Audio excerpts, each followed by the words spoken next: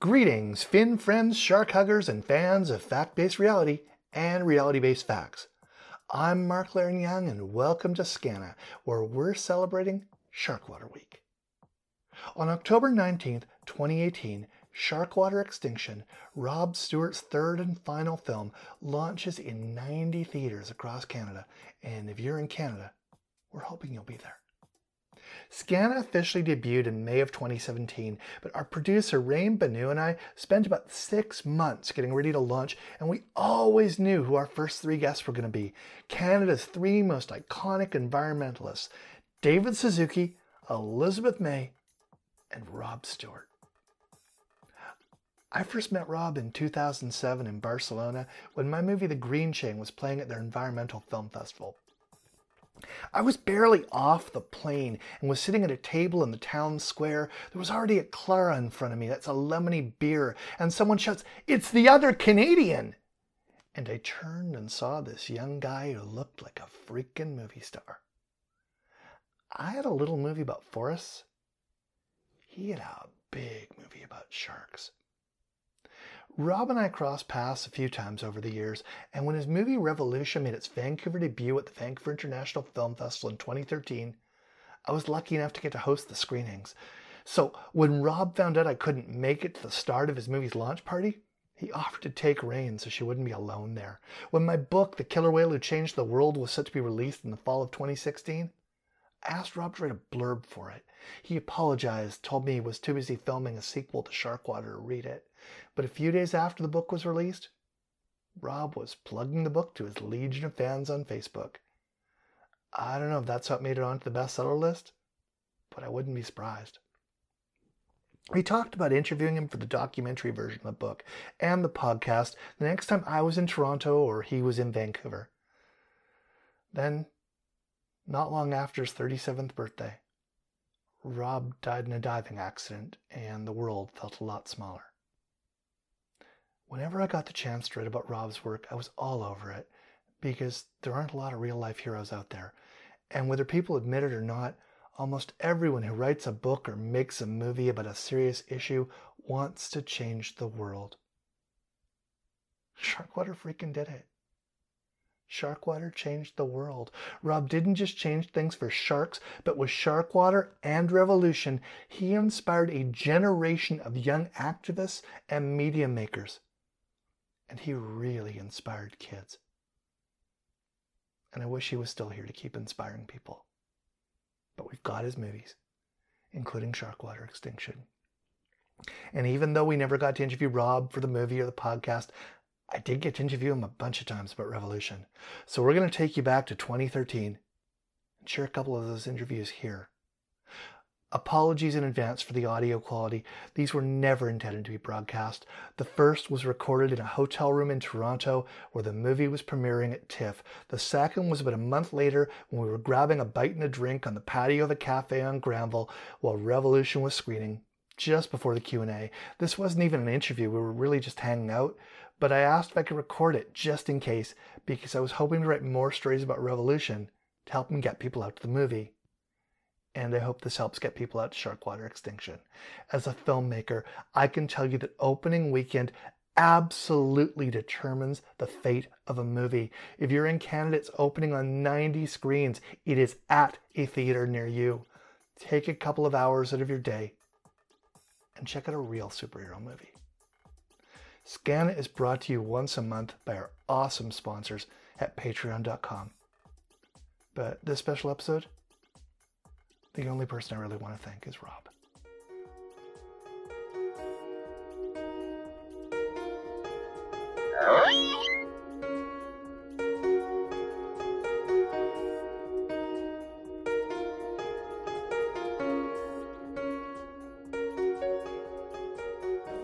Hello. Hello. How are you? Dandy, how are you doing? Good, thanks. I'm Rob. We met. We Yeah. met at FICMA in Barcelona. Oh, right. Yeah. Okay, that was fun. Are you going again? I hope so. Yeah. But I need to write another movie first. Yeah. So, yeah, I met you about 20 minutes after my plane landed. Okay. When they brought me in, they were teaching me how to swear. Yeah. And Okay. then you showed up in this very cool shirt, and I went, no, he can't be from Canada. he dresses too well for being from Canada. We had I remember this wild conversation where you're like, I'm like, okay, maybe he's from Montreal. And you're like, Toronto. I'm like, no. And you told me you'd gone European. Yeah. So you started buying European clothes. Yeah, totally. So you've still got the European fashion sense. Yeah, trying to keep it alive a little bit. Very cool. Sure. Yeah, so it's the guy, I'm wearing the Desigual shirt, so from Barcelona. Congratulations on this. This is fantastic. Thank you. Did you see it yesterday? Yeah. Yeah, wicked. Very cool. Thank you. So can you talk about how this one happened, how this came together? Yeah, I'm just gonna, that was my phone. I'm just gonna turn it Okay. off. Sorry about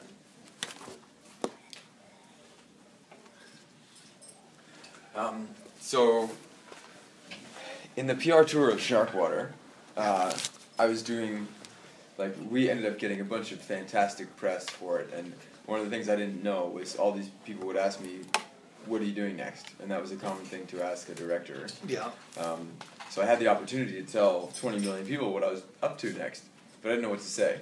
Yeah. So I started thinking, okay, Sharkwater was bigger than I thought, more ambitious than I thought, and it forced me to grow. It was this beautiful thing for me. So I thought, what's the biggest thing I could do next? And that was sort of like the Save the Humans kind of concept. So I've been to, we've been to all these environmental conferences. I'd met some of the world's top scientists and people I interviewed in Sharkwater, and they're like, what you're doing with sharks is awesome, but you're missing the point. Like, we're going to lose everything. And then the question from the girl in Hong Kong was sort of like, all right, this is what we got to do next. This is the next movie. And then I just had to figure out how to tell such a giant story. Yeah, my next big project after Green Chain was I worked on the biography of Sephora Berman, the environmentalist, and talked about her big epiphany. I mean, here's somebody who spent her entire life trying to save the forests. She starts finding out about climate change, and she's going, I'm done fighting for single trees. If you don't fight beyond that, it's all gone. Yeah. And she freaked out other environmentalists. She's like, yeah, shut up about that forest right now. It's all going. Stop looking at the small picture. It's all going if we don't get on top of this. Yeah, very much the same sort of epiphany, I think. She called it, when we talked about her climate reckoning, was there a moment that what was your climate reckoning, your climate moment, the girl in Hong Kong? Was hearing from her, or was it talking to one of these experts who just said... Mine's less of a climate reckoning. Mine's sort of like a human survival insight. Okay. You know what I mean? Because the reason why we can survive on this planet is because of life that gives us our food, our water, and our air. And it's just sort of the realization that, oh my God, all these systems that we built are destroying our food, our water, and our air. And it's just taken us a little bit of time to realize that, because before we set up the systems and we had 300 million people on Earth, we could do whatever the fuck we want. And now that we've got 7 billion of us, we've eaten everything. So it's sort of like, oh my God. It's funny. Last week, right before I left Vancouver, I thought of you because I was walking by a Chinese restaurant and there were all these protesters saying ban shark fins. Yeah. Amazing. Like, that's so cool. Yep. And I thought of your movie. How much of that's been inspired by what you did? Like, do you have any sense of it? It's tough to say how much is inspired by what we did, but at least 12 different conservation groups got started because of Sharkwater. The conservation movement credits it as being one of the big instigators for pushing shark fin bans and getting the community and public involved in the shark conservation thing. So I think it had a significant part to play, but mostly just because it educated everybody. All of a sudden everybody was educated and realized this atrocity was going on, and then they went to battle. The fact that China has banned it at state functions is mind-boggling. Yeah. Because my understanding of the culture of that soup and prosperity and blah, blah, blah, now did that come from them watching Sharkwater and going... that was a cause and effect. I couldn't follow that particular one, so I just wanted to ask. Yeah, I mean, who knows if it's from them watching Sharkwater or not? I mean, we got Sharkwater seen by 120 million people in China, so it's the word's out there for sure. But Yao Ming has become an active spokesperson for anti-shark fin movements for the last 4 or 5 years. So I mean, it's happening. How many languages is the movie in? Do you know? I don't know. Lots and lots and lots. Lots, I think, yeah. Okay. Is Toronto still home? Toronto's still home for the warm months of the year. Okay. And where... when it's cold, I'm in Los Angeles. Okay. What kind of...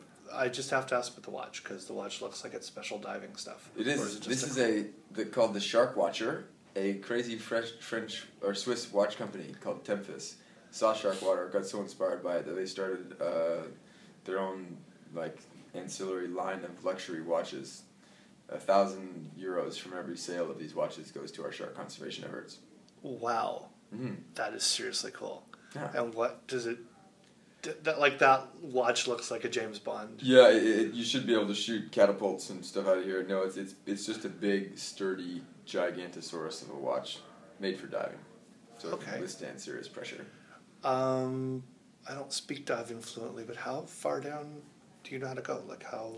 Because it looks like very far. Like it looks like it looks like about as serious as divers get. But I've got no sense of how to express that. Yeah, recreational diving is usually up to about 100 feet. Yeah. Beyond 100 feet, you go into technical diving, and then beyond about 150 feet, you start mixing gases instead of using air. Okay. Because the nitrogen in your air becomes enormously toxic. Okay. So you use helium and oxygen beyond that. So we go to about 250 feet. Okay. Mm-hmm. That's what I wondered, because I know they're certified for different levels, and I thought that I didn't know how to express the different levels. Mm-hmm. What was the most... I've interviewed Andrew Weaver, and it's fascinating and terrifying talking to him. Mm-hmm. What else did you come away with from him? Because that gives me a BC angle. What were your thoughts talking to Andrew? I think I'm going to work with Andrew in the future, and I think he's going to be involved in our conservation group. And I've come up with something called the Collapse Prevention Report, CPR, which I want United Conservationists to give to every country of the world on their birthday, which will be a constantly updating graphical representation of a country's resources. How much of each resource do you have, and what are the current consumption trends, and why and due to what reason will your country collapse? So Canada would collapse due to a different reason than Chad would collapse, for example. So from that point on, every citizen of the country can hold their governments and their corporations accountable for the resources that they have and for the destruction of their life support system. Because right now we can't manage what we don't know, you know what I mean? And all this stuff's getting disappeared and destroyed without our knowing it. So Andy wants to be involved with that, and I think that's something we're going to pursue pretty hardcore between now and the time the movie comes out. When is the movie due out? Oh, you said Earth Day of next year. Yeah. What is the conservation group? Can you talk about that? Yeah, United Conservationists. United Conservationists is sort of designed to help show people how to change the world and to help try to get humanity back towards sustainability. So we have a mandate. I could read it to you. Yes, please.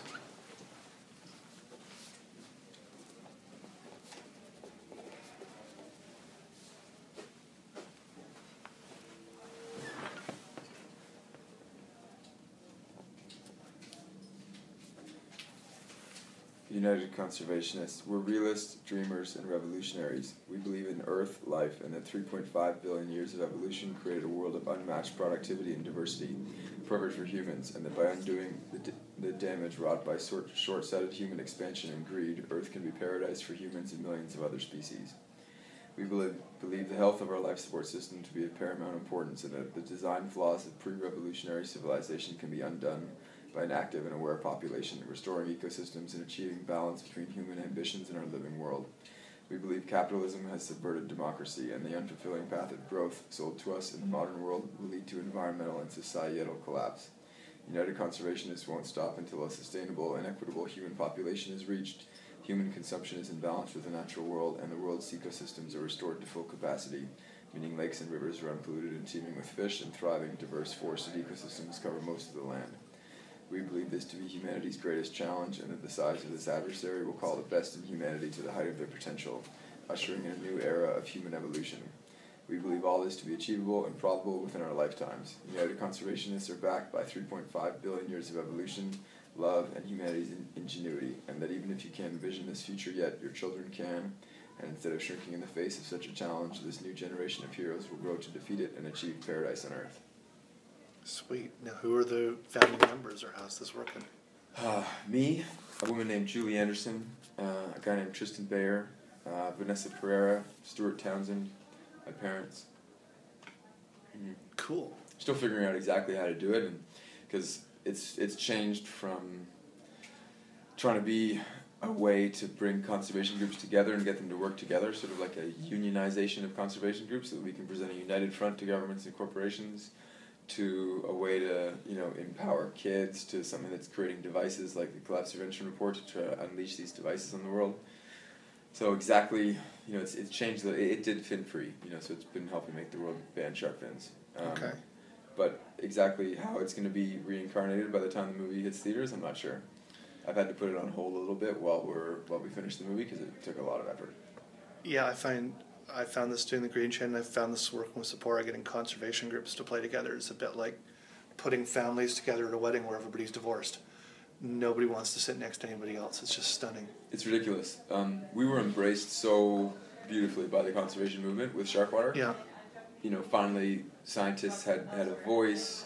They were all using it to raise money. This was all great. And then I start a conservation group, and all of a sudden, everybody's competitive with me and is not inviting me to their events and all this stuff. And it changed overnight like that. Wow. Really weird. I'm both disappointed and not at all surprised. Yeah. I watched the backbiting in it, and it was just stunning. I got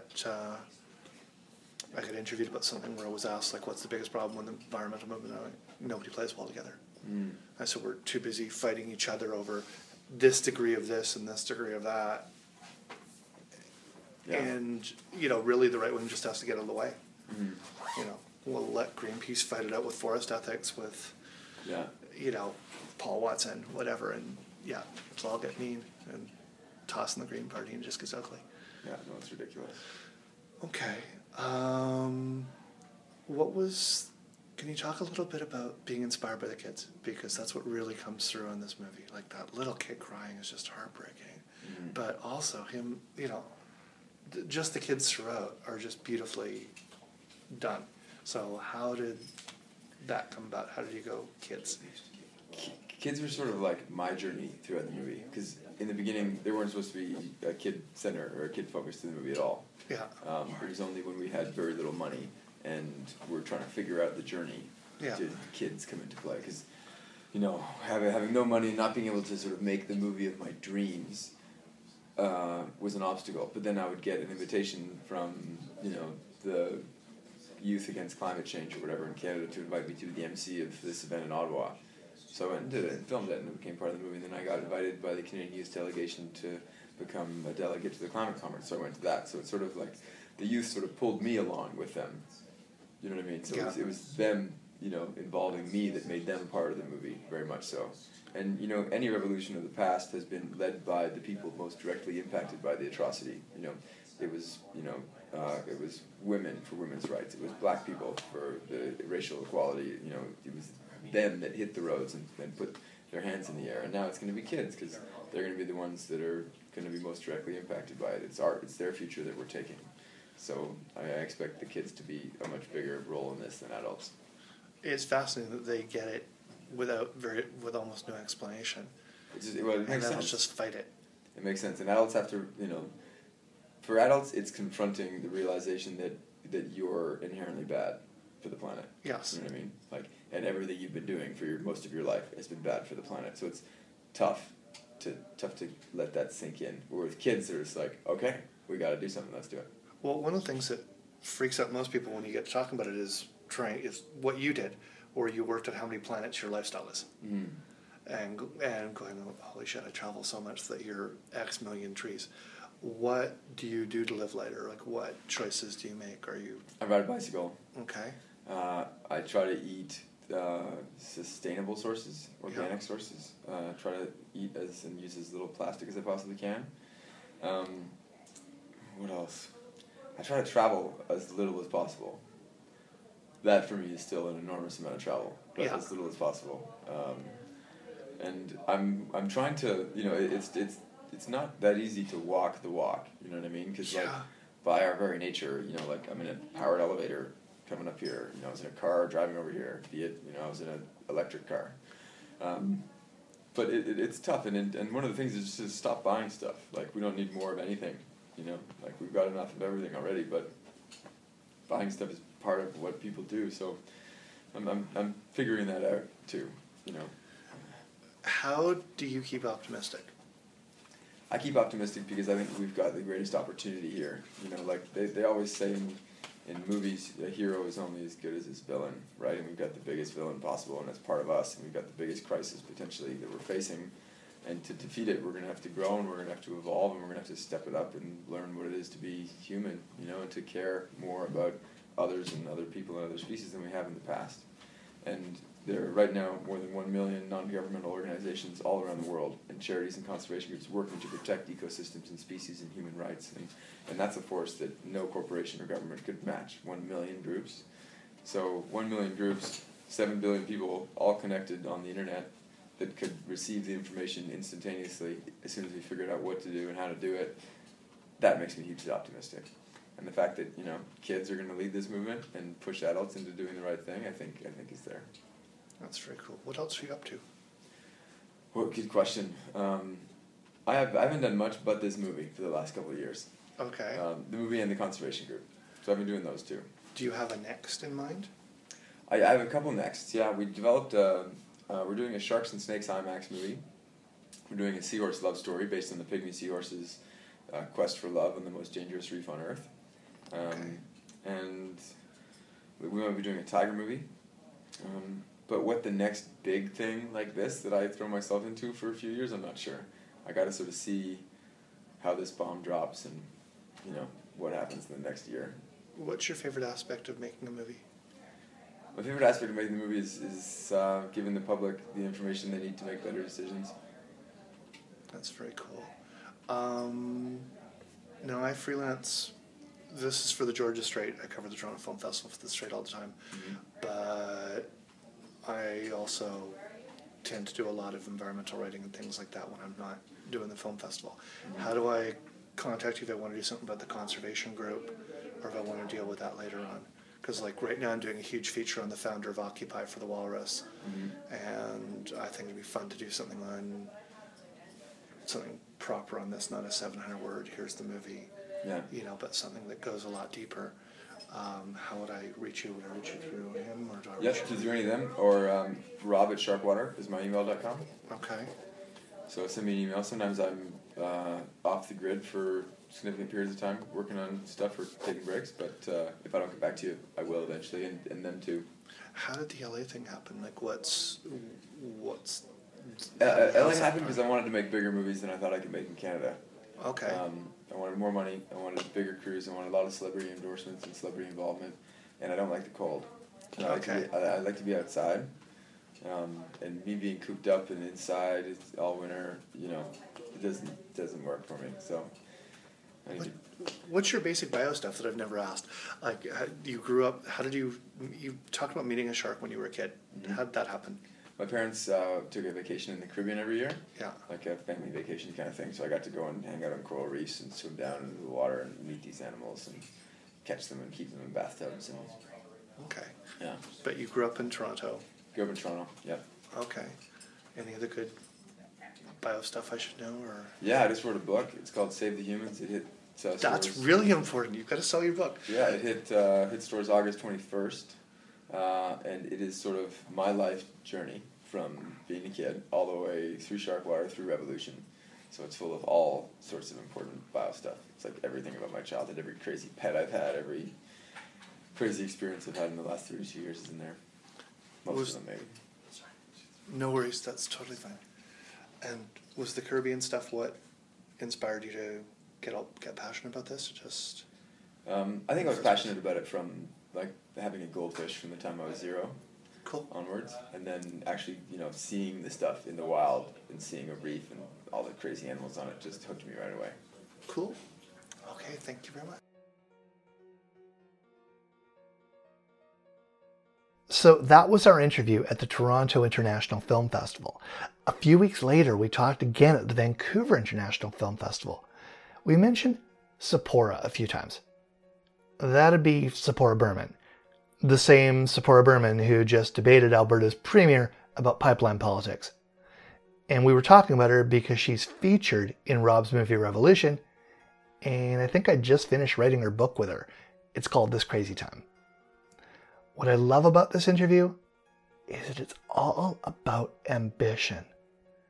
And Rob didn't just dream big. He delivered.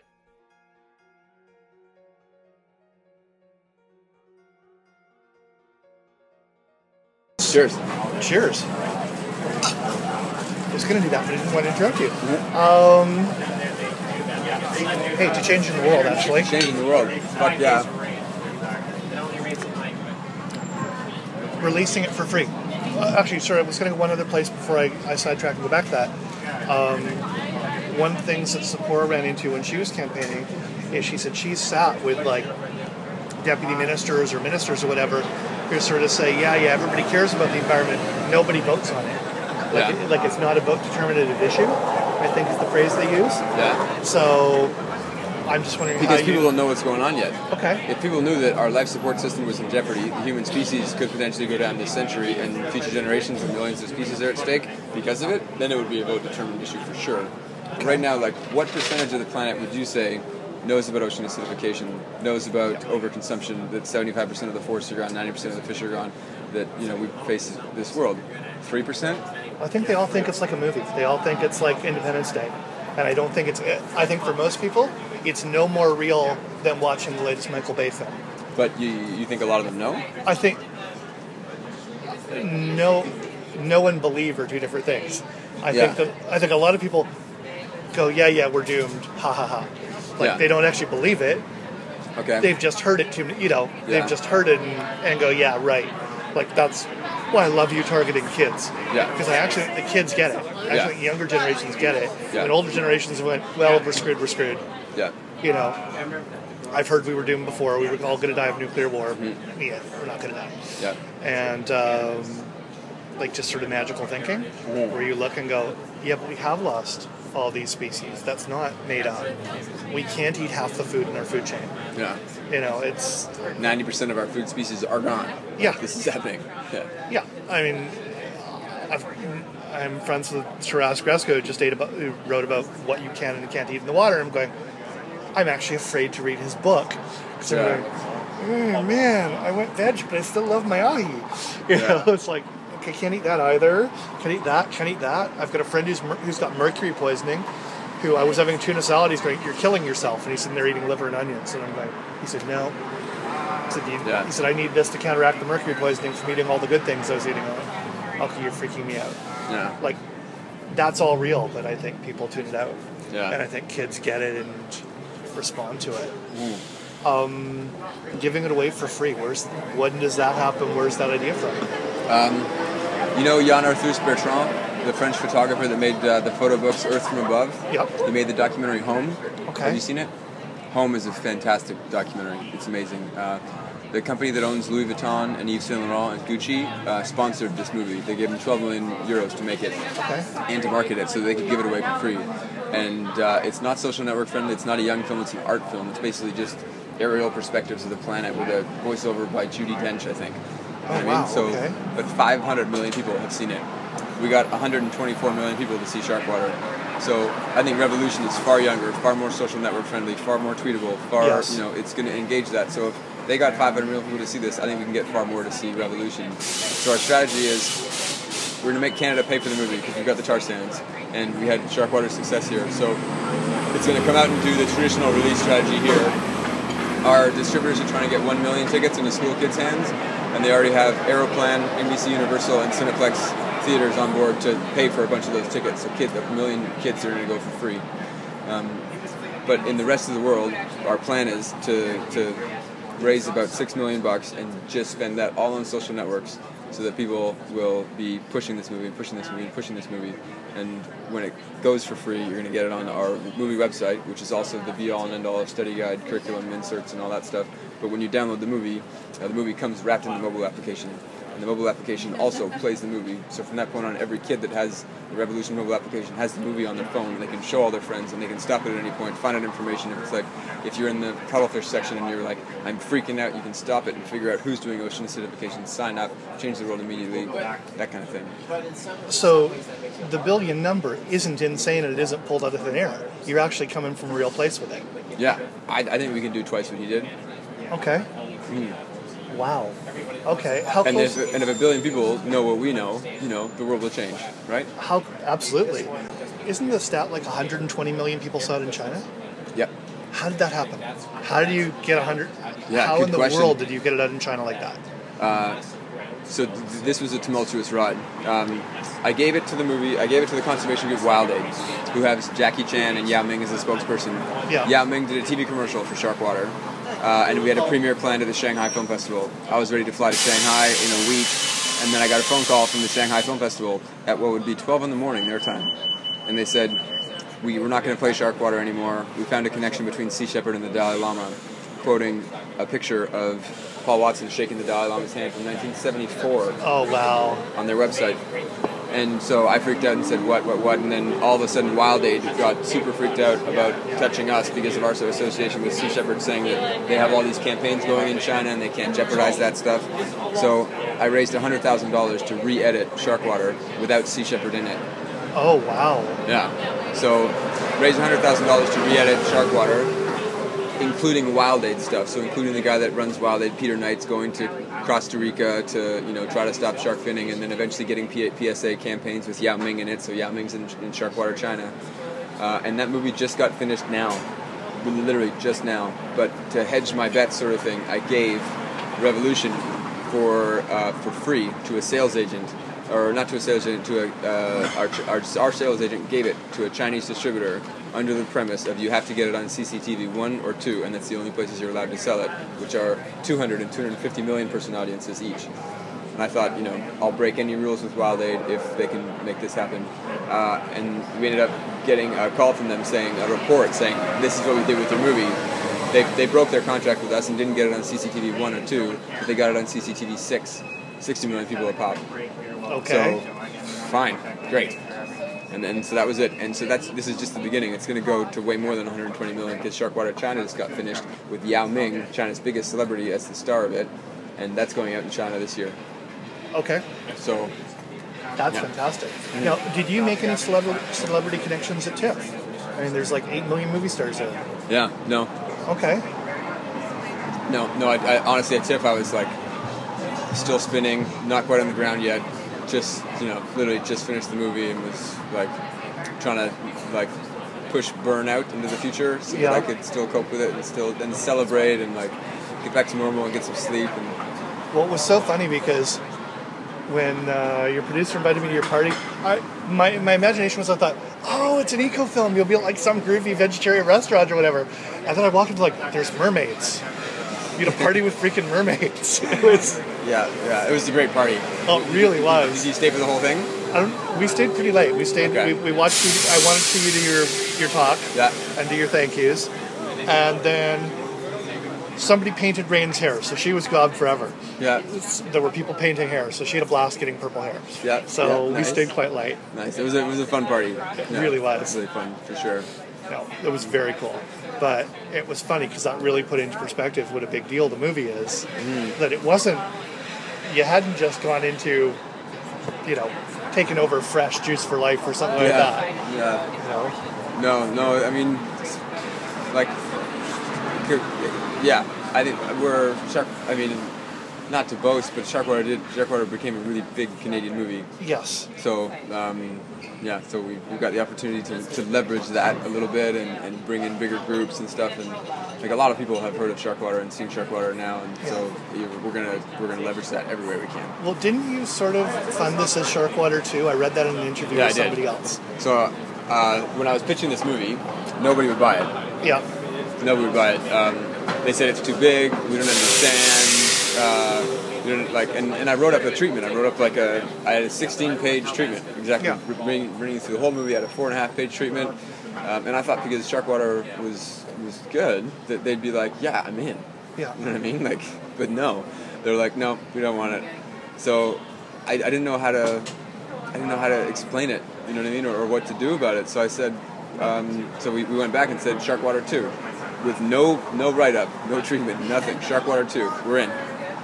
So I'm like, okay, give me the money. We got Sharkwater 2, and then I went and made the same movie, and then invited them to the screening of Sharkwater 2, and it was Revolution, and they liked it, so they were like, okay, cool, we get it. Wow. Right? That's really cool. Weird, but I don't know if, I'm gonna have to call the next movie Revolution 2. I mean, hopefully I don't have trouble financing movies. Yeah. But Do you know how many people saw Sharkwater? Because that's got to be a huge number. I mean, it's like 124 million. Sorry? 124 million.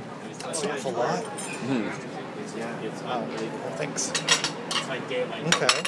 And that's without. None for me, thank you. And none for you? Yeah. That's without Sharkwater China happening. That's before the Chinese. It's 124 million, including the 2 screenings in China. Okay. Before Sharkwater China hits. Okay. Before the Yao Ming version of Sharkwater China hits. Wow. So, okay. So I imagine. So you're gonna hit 250,000. Yeah. Easy. Yeah. I think so. Wow. Okay. So, and if we can do that, not giving it away for free on our first try, on a shark movie, and a movie about the future of humanity, that every kid's going to go, you got to see this. Our future's at stake. I feel like $1 billion's not unreasonable. So I was just trying to figure out the chronology and figure out if producers were going to want to kill, like how this would work, or because it's interesting because there are now movies being released on iTunes saying coming soon to the theater. Like, people are flipping the distribution models all over the place. So, yeah, they're trying all sorts of stuff. None of it's working though. No. None of it's making any money. I mean, the only stuff that's making money is like the odd indie film that really hits. Yep. Or X-Men. The Avengers. Yeah. I know. And that's one of the reasons why I think it's a brave new world for us and giving stuff away. Yeah. And if you're imagine being British Petroleum. Yeah. Not that they'd be my first choice for a sponsor, but for British Petroleum to give us $6 million and have their name associated with a movie seen by 1 billion people that's trying to change the world would be huge for them. Yeah. In a PR nightmare world. So I'm hoping that we can get a sponsor, not a bad guy, but a good guy, to help us sort of put that out there to the world. Nice. And then this is a movie that people should see for free. It should be mandatory viewing. It should be in every school. It should be I want every kid to have it on their phone so they can say, "Have you seen Revolution?" No, here, plug it in, watch it. That's very cool. Was there a moment, I know there's the moment in the film with the grade 6 and all that, but was there any moment before that where it really hit you that it was the kids that you had to talk to? Because I know that when came back it inspired you, or at least structurally it did, but was there, when you were doing the stuff, it wasn't even then. It wasn't even then. I told you how we ran out of money and we got all our money yanked away from us because we got radical. No. Thanks. Thank you. So we had $5 million for this movie. Okay. Revolution or Sharkwater? Revolution. Okay. Funded by a really big interest company family, and we were making it for $5 million in 3D for IMAX.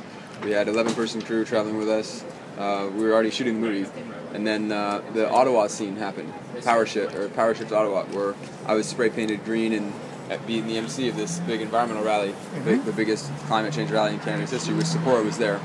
And I was saying stuff like, we don't just need Priuses and climate change policy, we need a revolution. Yeah. Guys, we got to change everything. And then all of our money fell away. And 2 days later, we went from having $5 million to having $150,000 from the Canadian government. So, with $150,000 to make a $5 million movie, I thought, you know what, it was too cumbersome with 11 people. I can do this myself. So, yes, please. Yes, please. So, I thought, with 150 grand, I can buy 2 Canon 5Ds for $3,500, a steady cam, spend 10 grand on cameras, and buy a bunch of plane tickets, and I can shoot this myself. Fuck the crew, you know what I mean? Yeah. I did it before. So, I basically bought cameras, bought plane tickets, and left. But because I had so little money, I had no real staff, I had no researchers. No, go for it. I had no plan. So I literally had to leave it up to the universe and intuition to guide me. So I was sort of running on the universe at that point. So going to Madagascar, I went to Madagascar in the middle of hurricane season when a hurricane arrived. I had no idea because I couldn't research anything beforehand. I was just I've got the opportunity, I'm here, I'm going to Madagascar. Wow. So I sort of had to take every opportunity that came my way because I couldn't research when things were happening. So I got invited to be the MC of this event, or I got invited to go to the UN Climate Conference in Cancun to be part of Power Shift, to be a delegate at the climate conference as part of the Canadian Youth Delegation.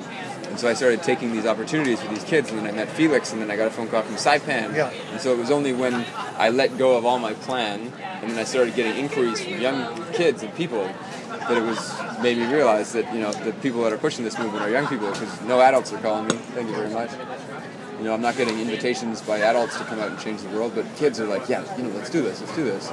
And so in the end, it was sort of like glaringly evident after I'd been through this process that it's sort of like going to be a generational revolution, because we're in it already. Like, we're burning it. We've got the cars. We drank the Kool-Aid. You know what I mean? And the kids sort of have to take their future back from us. So, you know, like, we could probably keep going and burning stuff, and like, yeah, the shit's gonna hit the fan when we're getting old. You know what I mean? But like, we'll probably get out of it relatively unscathed, looking at the numbers. You know, but kids, no way. Like, they're gonna be in the thick of it. So I figured, if there's going to be a group that this will appeal to and a group that needs to hear this, it's them. It was really them that taught me that. Okay. Well, I remember, so we're talking about, oh God. No, it may have been Amsterdam. There was one of the big conferences, and it was the youth delegations that really hit her hard. When they took over the city, it may have been Amsterdam. It's all a blur. Yeah. But yeah, that the youth delegations were the most active. The Canadian youth delegation was at times practically suicidal, because they were just, what do we do? Nobody's listening. Yeah. You know, that you had kids who were hiding the Canadian flags on their backpacks. Yeah. You know, at climate conferences, she said, yeah, being Canadian, everybody just says, I'm so sorry now. Yeah. You know, it's not Canadians saying sorry now, it's everybody else going, yeah, I heard about Harper. I know. Thanks for screwing the world, yeah. Crazy, right? Yeah. No, just total paradigm shift in terms of we're the good guys and now we're not. Exactly. So,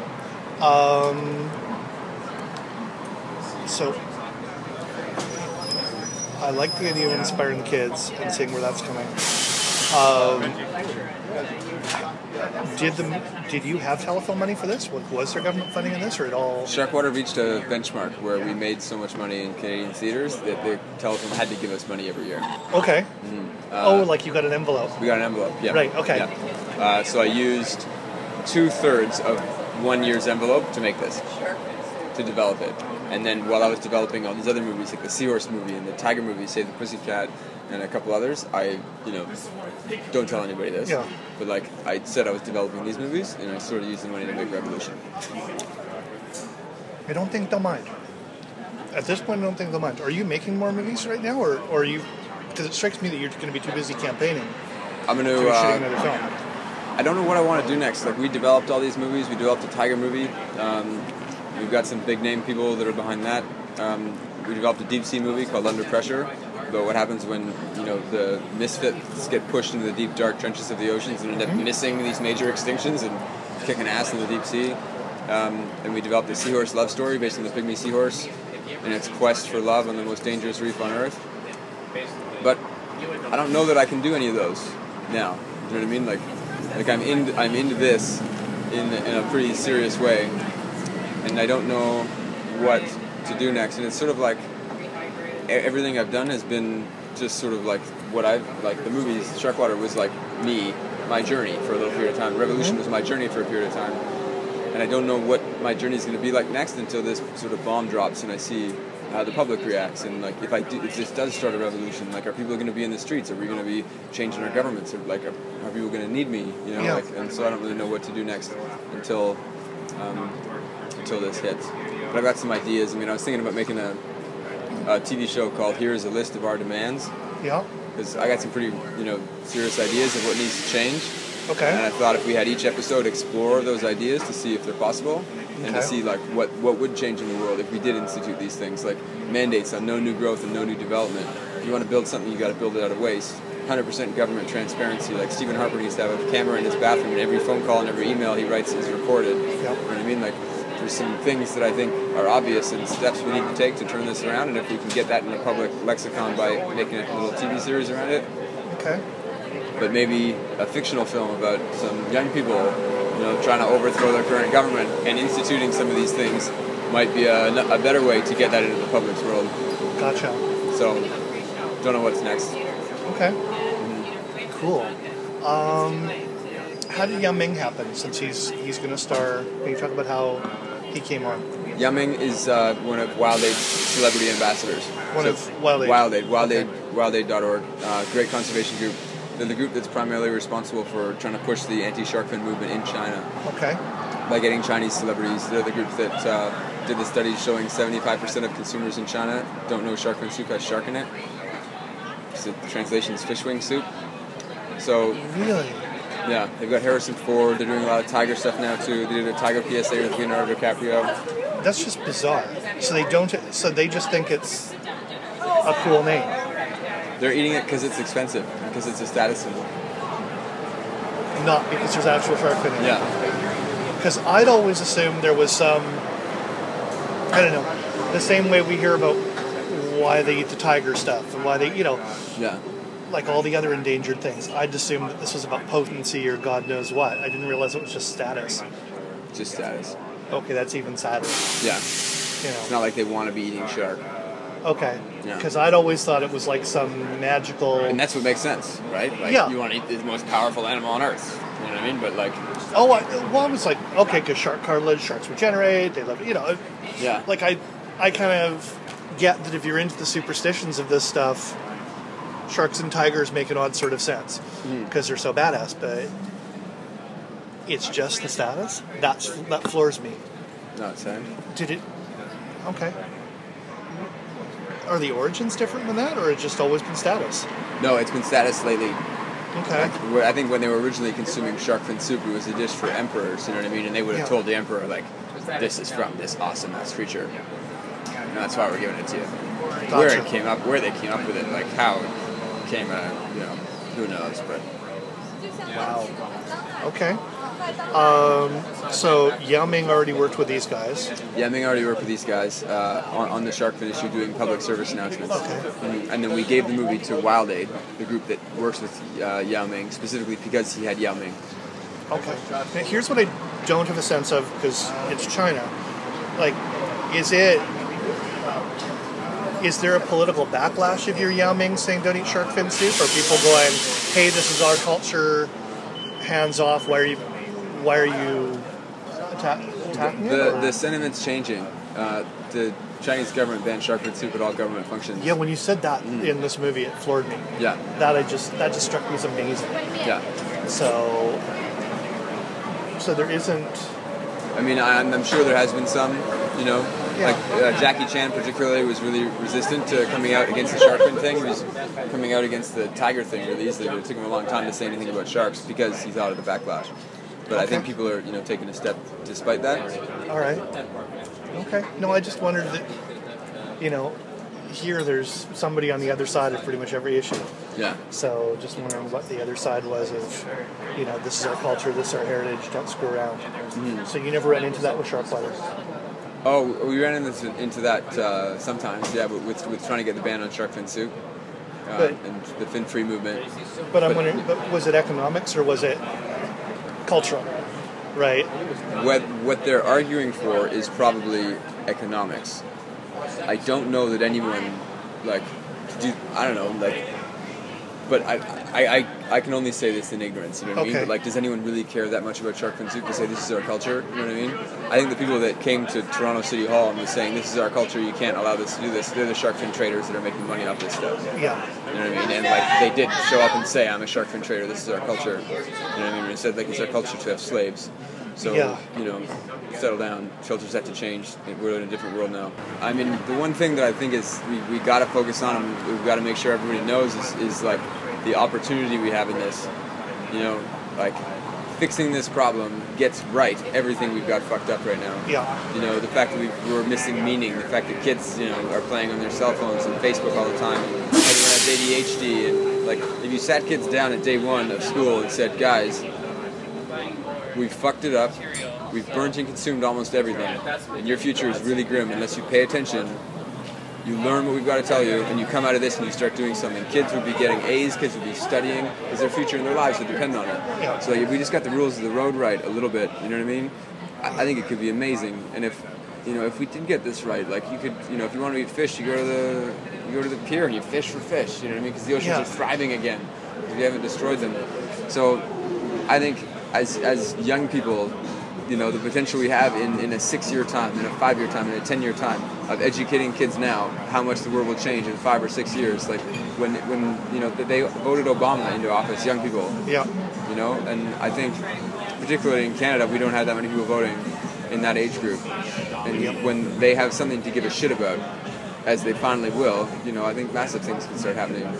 It's funny. It's actually the one reason that I'm not prepared to totally rule out Justin Trudeau doing something interesting, because I think he will look he is so much younger than Mulcair and Harper. Yeah. That I'm kind of going, well, will 18-year-olds show up at the polls if there's somebody running who's, in his mid-30s? Yeah. Because, I don't know if he's a great idea as a leader, but I'm going, well, if your job as a leader is to get elected, he's going to attract attention. And I don't know if they've got anybody else who attracts attention.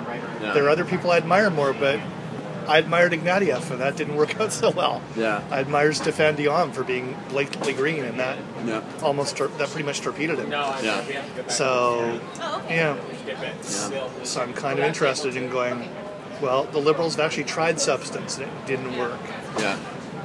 One of the things I was thinking of doing, I don't know the political process, so I don't know if it's even possible, but I was thinking of running for Prime Minister and presenting my platform of exactly what would need to happen so that the entire environmental community and the educational world would go, that's what we need. Not that I would ever get elected, but I'd go on the platform of 100% government transparency, cameras everywhere, everything we do is recorded, no new growth, no new development. If you want to build something, you build something out of waste. Caps on population, just lay out what actually should happen so that we would get a lot of press. People would go, are you fucking kidding me? The right would go, but from that point on, it would be in the public's mind that at least some people think this is where we need to go.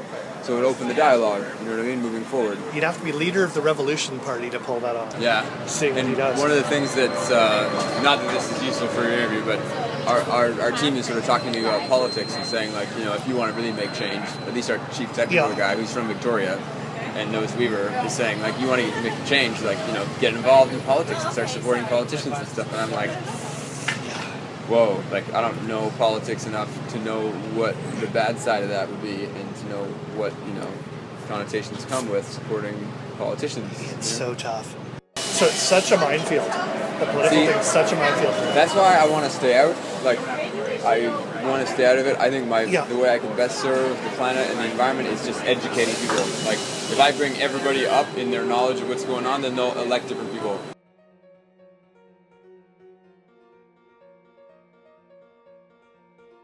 Thanks for checking out the Scana podcast for Sharkwater Week.